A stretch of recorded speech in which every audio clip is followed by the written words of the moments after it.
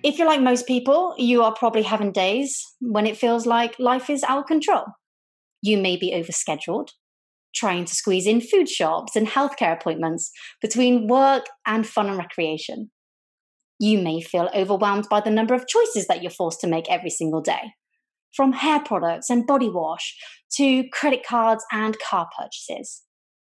You may be drowning in notifications, emails, voicemails, messages, junk mail, social media. The list goes on.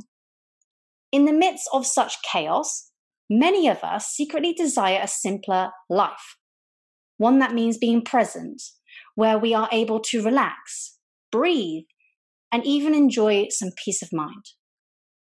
But our well-being is an afterthought. It's all too common to be powering through life, pushing ourselves to immense limits, but we, for some reason, wait for our health to be affected before turning to proactive solutions.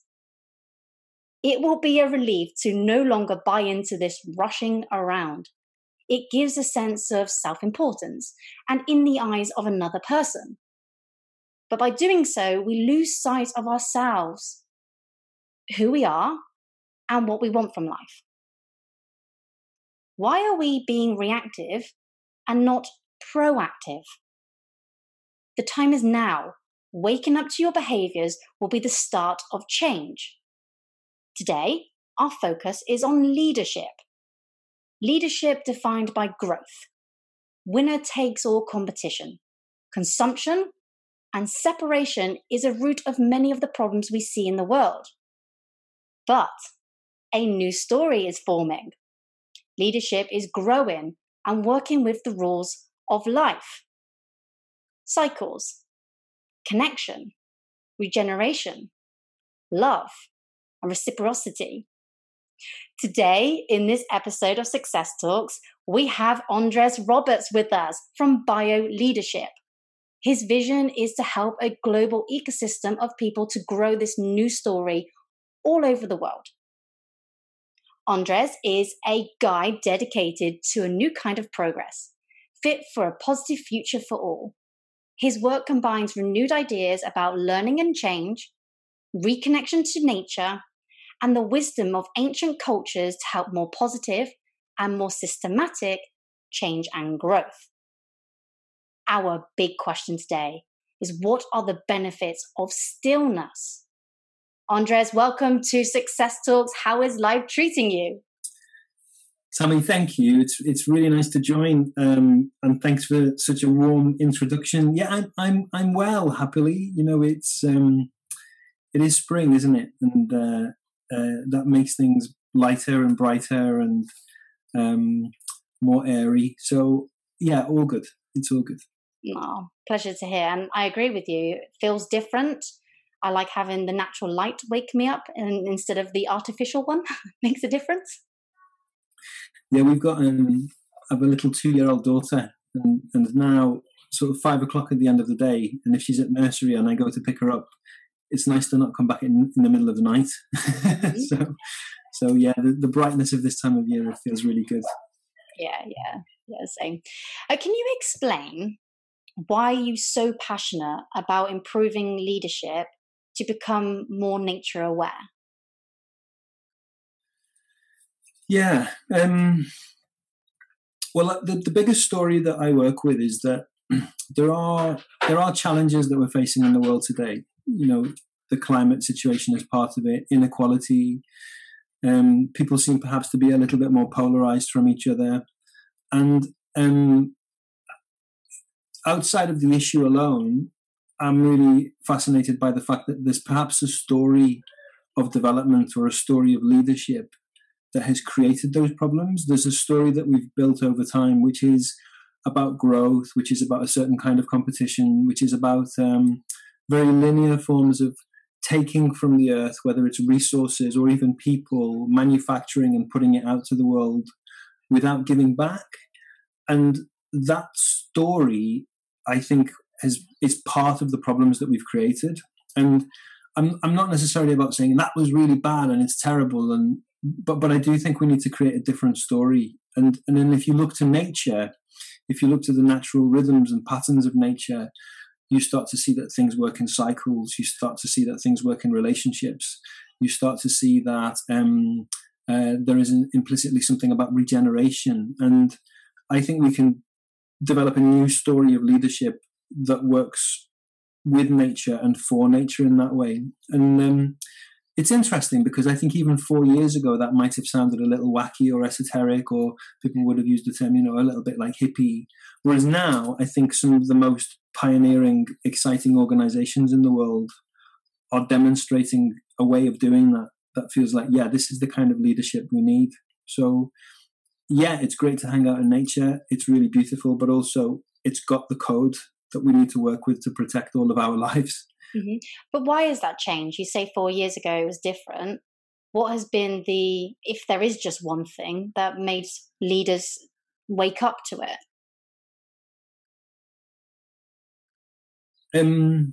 I think more people all of a sudden recognize that the reality of the global context is serious. The pandemic, there's a lovely cartoon. I say lovely, that's not the right word for it, but there's a cartoon that shows the pandemic as a wave crashing on a city, and the wave is kind of smallish, and then there's another wave following, which is recession, and then there's another even bigger wave, which is climate, and then there are other big waves. Like, I think the world is waking up to the fact that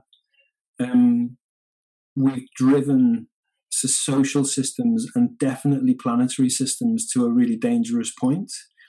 And even if we don't sit down and think about it every day, I think a lot of people feel that. Yes, it's in the news in heavy headlines, but David Attenborough is on the television, and millions of people all around the world are looking at a story of extinction. But also, I think in the work that you do I think what you do is related to and builds even on what's happened over the last 80 years, where the conventional organizational structure, the traditional business form that we've had over the last 100 years does not bring the best out of people and does not do the most to protect our communities and our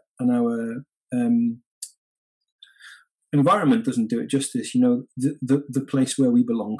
And there's that lovely thing about economics is the management of the home. The root words of economics are those two meanings. Like, how do we care for home? And let's ask the question: are we taking care of home in the broadest sense possible? Are we taking care of ourselves? Are we taking care of home? Maybe the business forms and the ways of leadership of the last century are letting us down, and we need something else. Mm-hmm. Yeah, you said something quite interesting there about how we think and feel.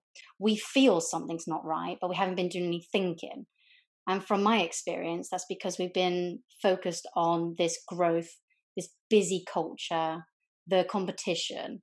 And that has been so noisy because you have to be fast paced to be better than the next person, that yes, we can feel it, but we haven't had the time to think until it's too late. It's always a matter of, when it's too late.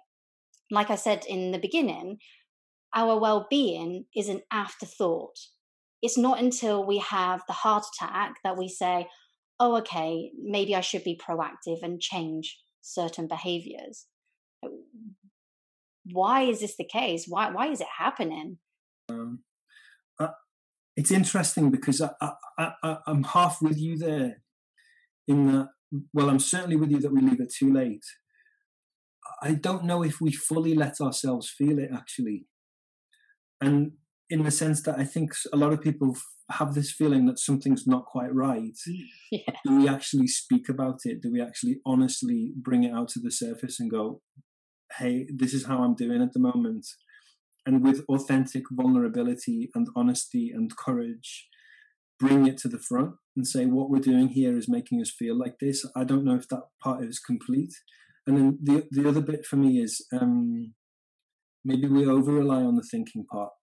So yes, we think about it, but I feel like the world is in a place where we feel like we can find an answer and rationalize it, and the change is very complex, and the world is in a very complex place, and we might go a little bit too quickly to that place of like, I've thought about this and I've got an answer.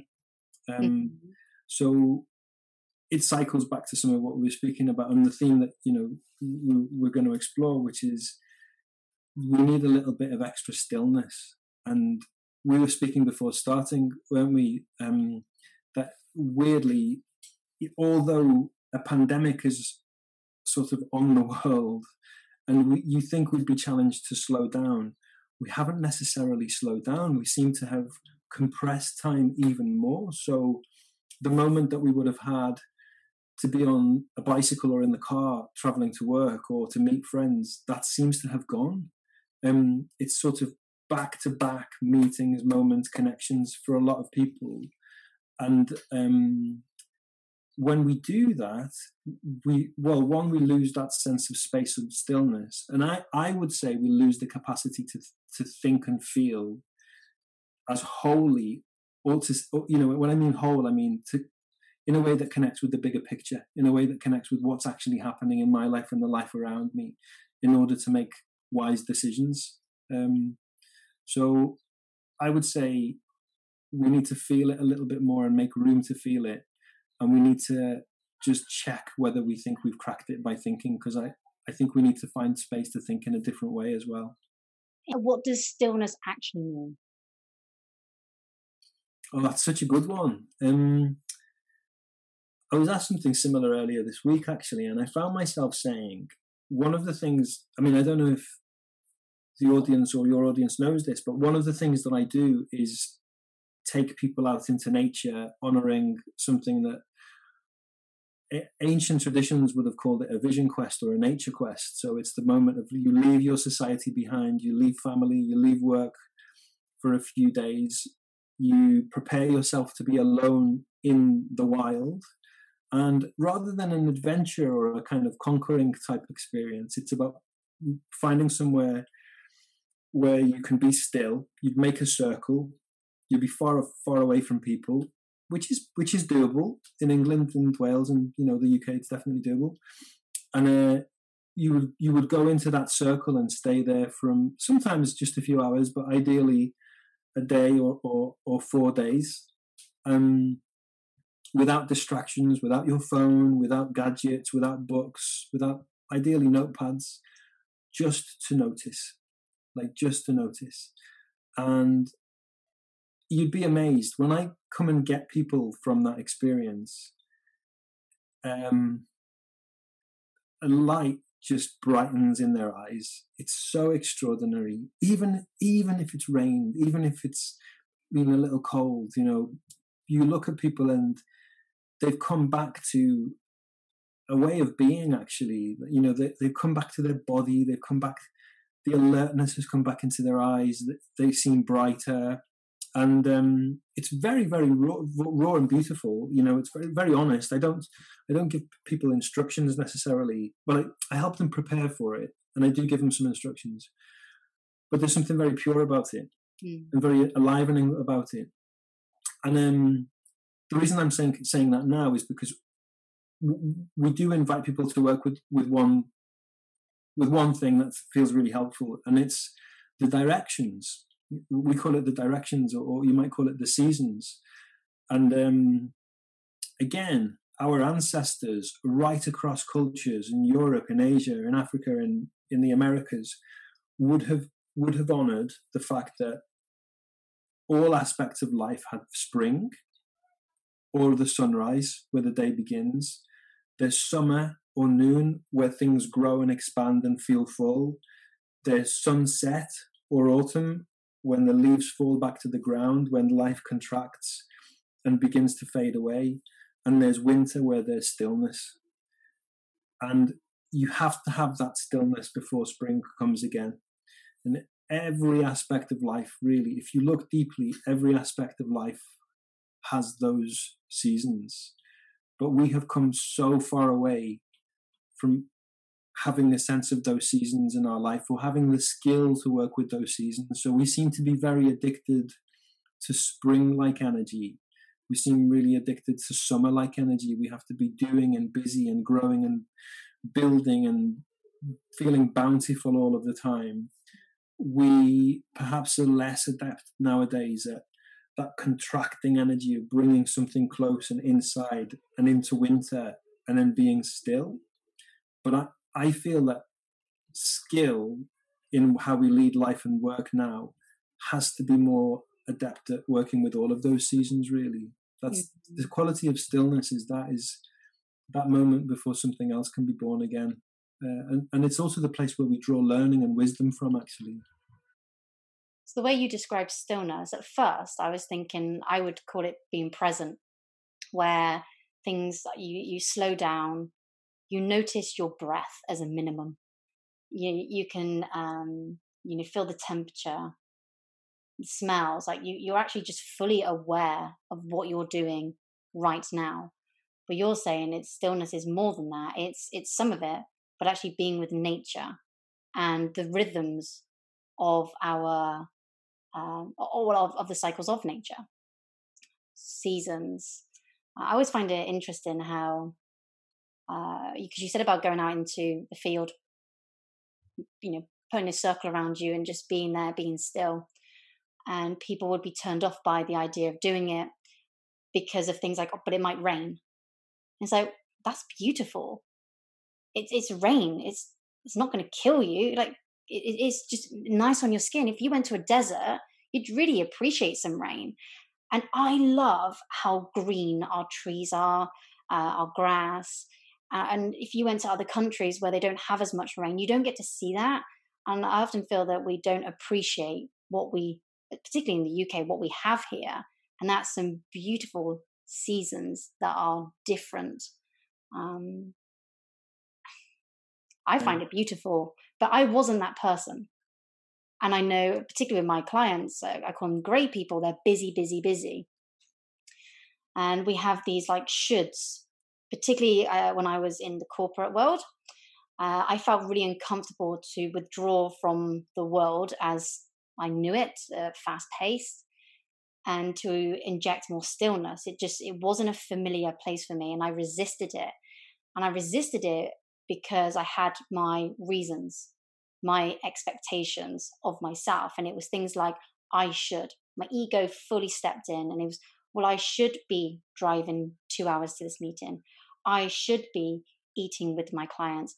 I should be available for my manager when they want me. Should after should after should. And it kept me in the cycle of movement. There was no stillness. And I'm very grateful for my partner. He's very still. He's present all the time. I'm a future person. He's very present. And I enjoy being in his company because he slows me down. Just breathing with him gives me that connection to myself, to him, but more importantly, to the present moment. What sort of practices do you recommend for people to begin that journey for stillness when right now they're back to back with meetings, when we do go back to the office, driving everywhere or commuting? It's brilliant. Thank you for that. Yeah, it's so nice to hear that. And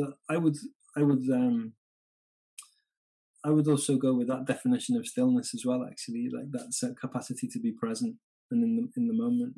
And it's interesting because one of the folks that I have learnt a lot from is a gentleman in the US, and he's a bit of an elder, and he's called John P. Milton, and he's taken people into nature, the way that I described for decades and decades now. And he also brings practices from different traditions around the world. He does a lot with Taoism, which is where we get that notion of yin and yang. And John would say to cultivate that deep awareness, and he calls it a connection to source, that deep knowing of who we are, of how we are, of how life flows, and perhaps a place where we feel most at ease and peaceful and comfortable with being alive. He says that there are two qualities or two principles that are important. One is presence, the capacity to be in the moment, but the other one is relaxation. And there's this idea that you can be really sort of hell-bent on being present in the moment and so rigid and so tight. But how do you bring the quality of presence alongside that so that the two work in kind of alchemy? And books have been written about presence. Books have been written about the power of now. And I would say perhaps what we haven't forgotten is that we need the book about relaxation alongside those things. And then the reason I love some of what you said is because I'm with you. In the flow of the seasons, when it feels like we're in spring and summer and autumn or winter, how do we stay in that state of presence and relaxation in all of those moments? And it is interesting that I've certainly found that over the pandemic, I've just gone from one Zoom call to the next, and the space in between has disappeared. So where do you practice that? Because I can't go to the gym, I can't go, I can go for sort of some walks, but I certainly haven't found very little room to sit and be still and read a newspaper in the day, So then it becomes for me around how can I be in the moment, present and relaxed? How can I be like totally in this conversation and at the same time somehow bring my practice of letting go into the conversation? So I would say for both of them, well, I do a lot with the senses and with nature, but for me, there's a lot breathing always, and if you said to me just one thing to take away, one thing to do, I think a couple of moments for 5 minutes of just noticing, breathing in and breathing out, and then when a thought comes, noticing what that thought is and not being not being held hostage to it, not having to respond to it, but just noticing. That's already big. And there are people who practice meditation very deeply, but I bet in the pandemic, just doing that for 5 minutes twice a day or once a day, for doing it before bed, for doing it when you wake up, I think is a big thing. So cultivating that capacity to notice without judgment, to be in, that's how I'm being right now is helpful. But the other one is the relaxation piece. It's been super helpful for me in my life. A practice of just little body scans of like, this might not work on audio alone, but if I clench my fist as hard as I can, and then let it go, if I observe and if I work a little bit with what is it that I do with my mind and my body when I clench the fist, but what is it that I do when I let the fist go, it's a really different intention and action. It's a really different mental movement as well as a physical movement. And letting go is much more like a sigh. Just felt it. I just did it as you're describing it, and I feel the tension as I clench my fist. The second I let go, I almost have this like energy that just like tingles, and it's that release. You have it perfect. Now, day by day, I love the way that you use colors. In each of the colors of activity that you use, what kind of energy are we bringing to so many of them? That my guess is, I don't know, there's probably science on this, 80, maybe 85, 90% of the time, we're moving through life in a way where if it's not a very physical form of clenching like that, it's a mental form of effort, of trying. And so how do we bring a practice of that, like letting go? What you're saying there, it's like your physiology, the way you're thinking, whatever state of mind you're in. Maybe you're frustrated, maybe you're joyful, two completely different states of mind. What's your physiology doing? Are you then hunched over? If you're frustrated, for me, I'm tense. I can feel it in my legs, my arms. I'm like on the point of getting really angry, and it's making me a little bit snappier. So when I'm interacting with people, they may sense it, but the whole energy I'm projecting is frustration. When I'm joyful, oh, I'm loose, I'm bouncy, I have a big smile, and it's very infectious. And people walk past me, and all of a sudden they're smiling too because I'm all, happy. They've just walked into my energy, so they feed off it. So you're saying it's the stillness can bring awareness to your state of being. What's your physiology doing, and how is that impacting you, but also other people, particularly if you're working in an office, say. Yeah. What's the culture you're breeding? Is everyone on edge? I can imagine that a stock market office is completely different vibe to if you walked into a like a meditation studio, for example. They're different vibes altogether. Yeah, I love that. I mean, we all know it, we all feel it, don't we? That two groups of people could be working on a similar kind of thing, but the energy in two different rooms could be different.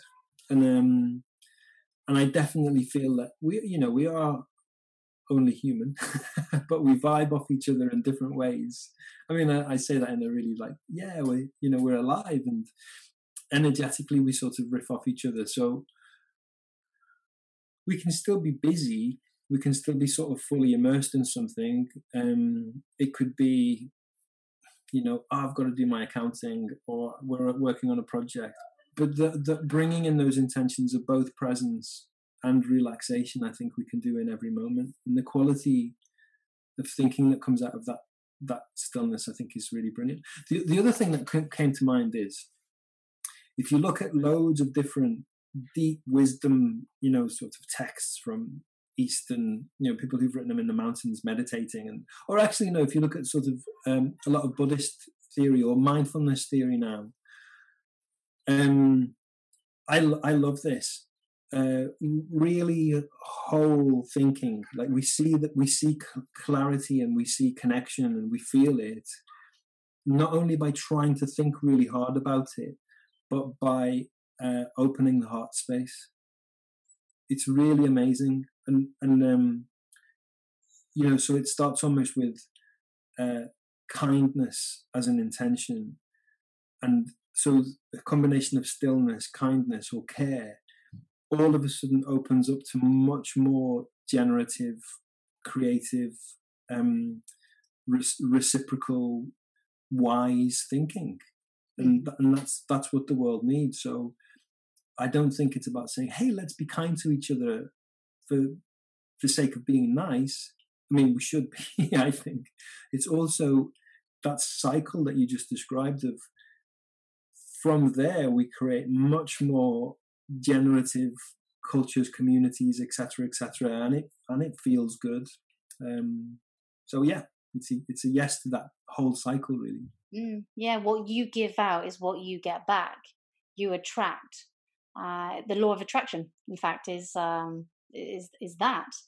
I was thinking about like if you're in a corporate space, you might be listening to this now thinking, well, I'm one of many. What's the point? But actually, change starts with you, because it will have a ripple effect to everyone around you. So you may feel a bit powerless, and what's the point? But you can start that momentum. A standing ovation starts with someone who stands up, claps, then the next person and the next person. And before you know it, if you're at the back, you have no choice but to stand up if you want to see what's going on. So everyone just benefits from it. So make the change, start the stillness, and not just you will benefit from it, but everyone else will too. I think that's great. Yeah.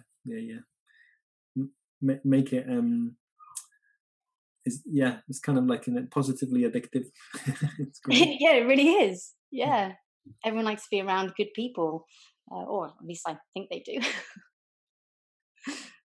So in summary, what you're saying is that no matter where you are, take time out for stillness.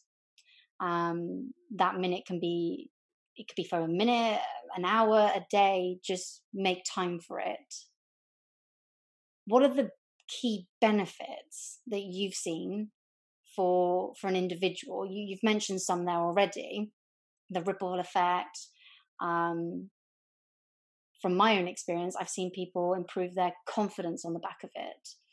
I've seen clarity. And I think when there's clarity, Jesus Christ, so much happens on the back of just having a quiet mind and seeing things for what they really are. Are there any other benefits? Oh, yeah. I mean, people have written about the science of this, and we see more and more of it now, both of meditation, of slowing down, or and where I know a little more about some of the studies that have happened is in relation to nature, because one of the things that I do obviously is help people go out and to be alone and to be still in nature. And there's a practice called forest bathing. Sounds quite grand, doesn't it, to call it a practice? But in Japan, where it developed as a formal study and research area, they call it forest bathing, shirin yoku, and it improves your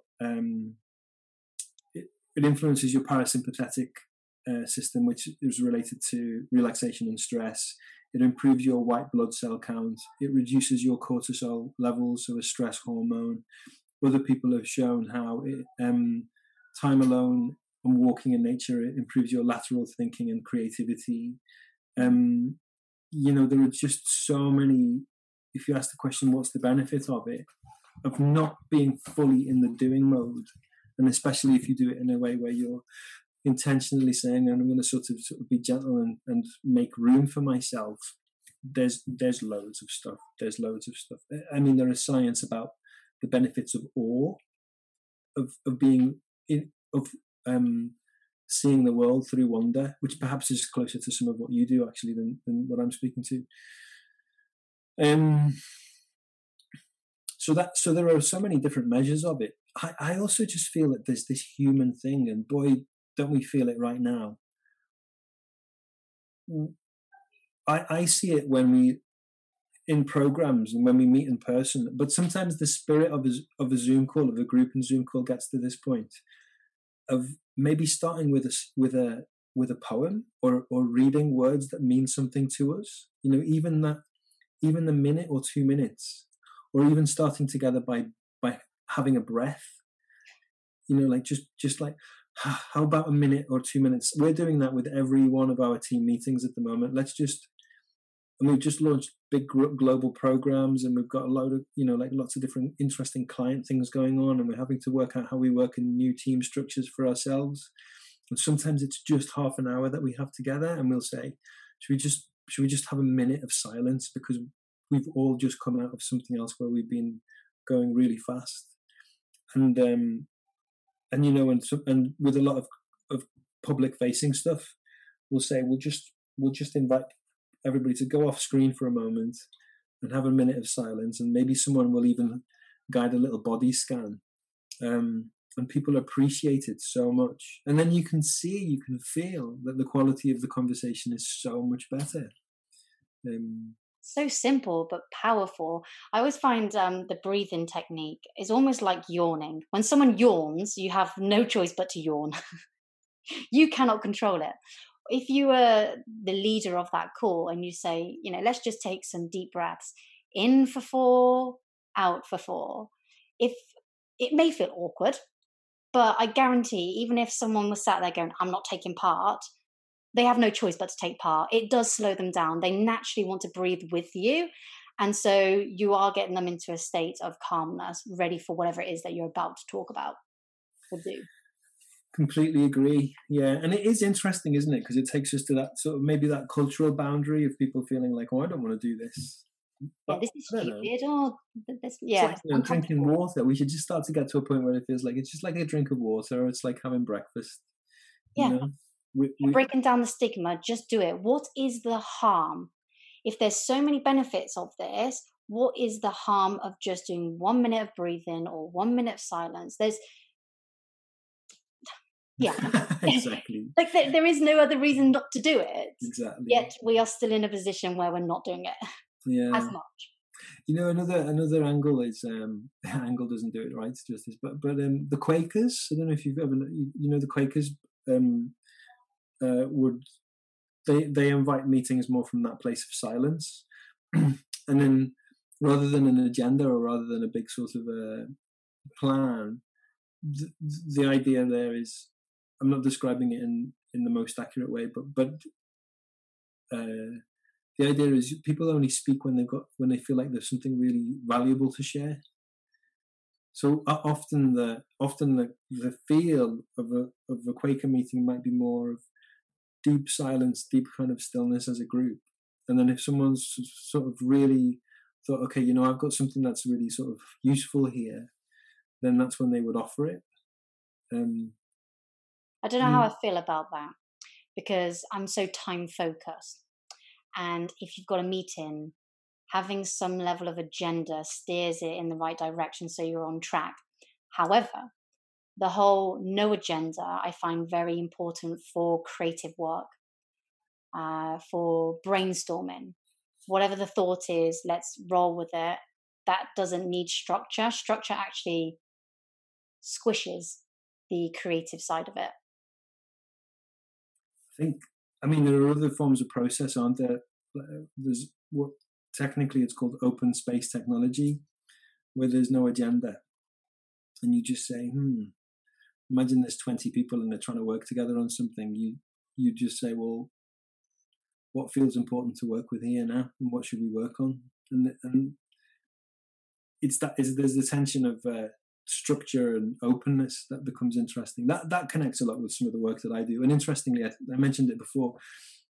John's teachings, John Milton, who I spoke to about, all of it for me is that dynamic of yang, the active force, the doing, but it's also the structure that contains, it's the holding boundaries, and the yin, the empty space. And the yang, or in some traditions you call it the divine masculine. That's not about gender, it's about the form of energy. I want to have a straight or a solid line that tells us where we're going, versus something that yields and is more sort of roomful, spacious, which is the yin. And I think in all aspects of life we can play around with that yang and yin. But when the world is really going very, very fast and we're struggling to find room, we can all ask questions of, how am I approaching this both from the yang and the yin? Yeah, and that circles back to the original part of the thinking and feeling. We're then in the thinking mode. That is like the masculine. Is it the yin in that case? The logical thinking.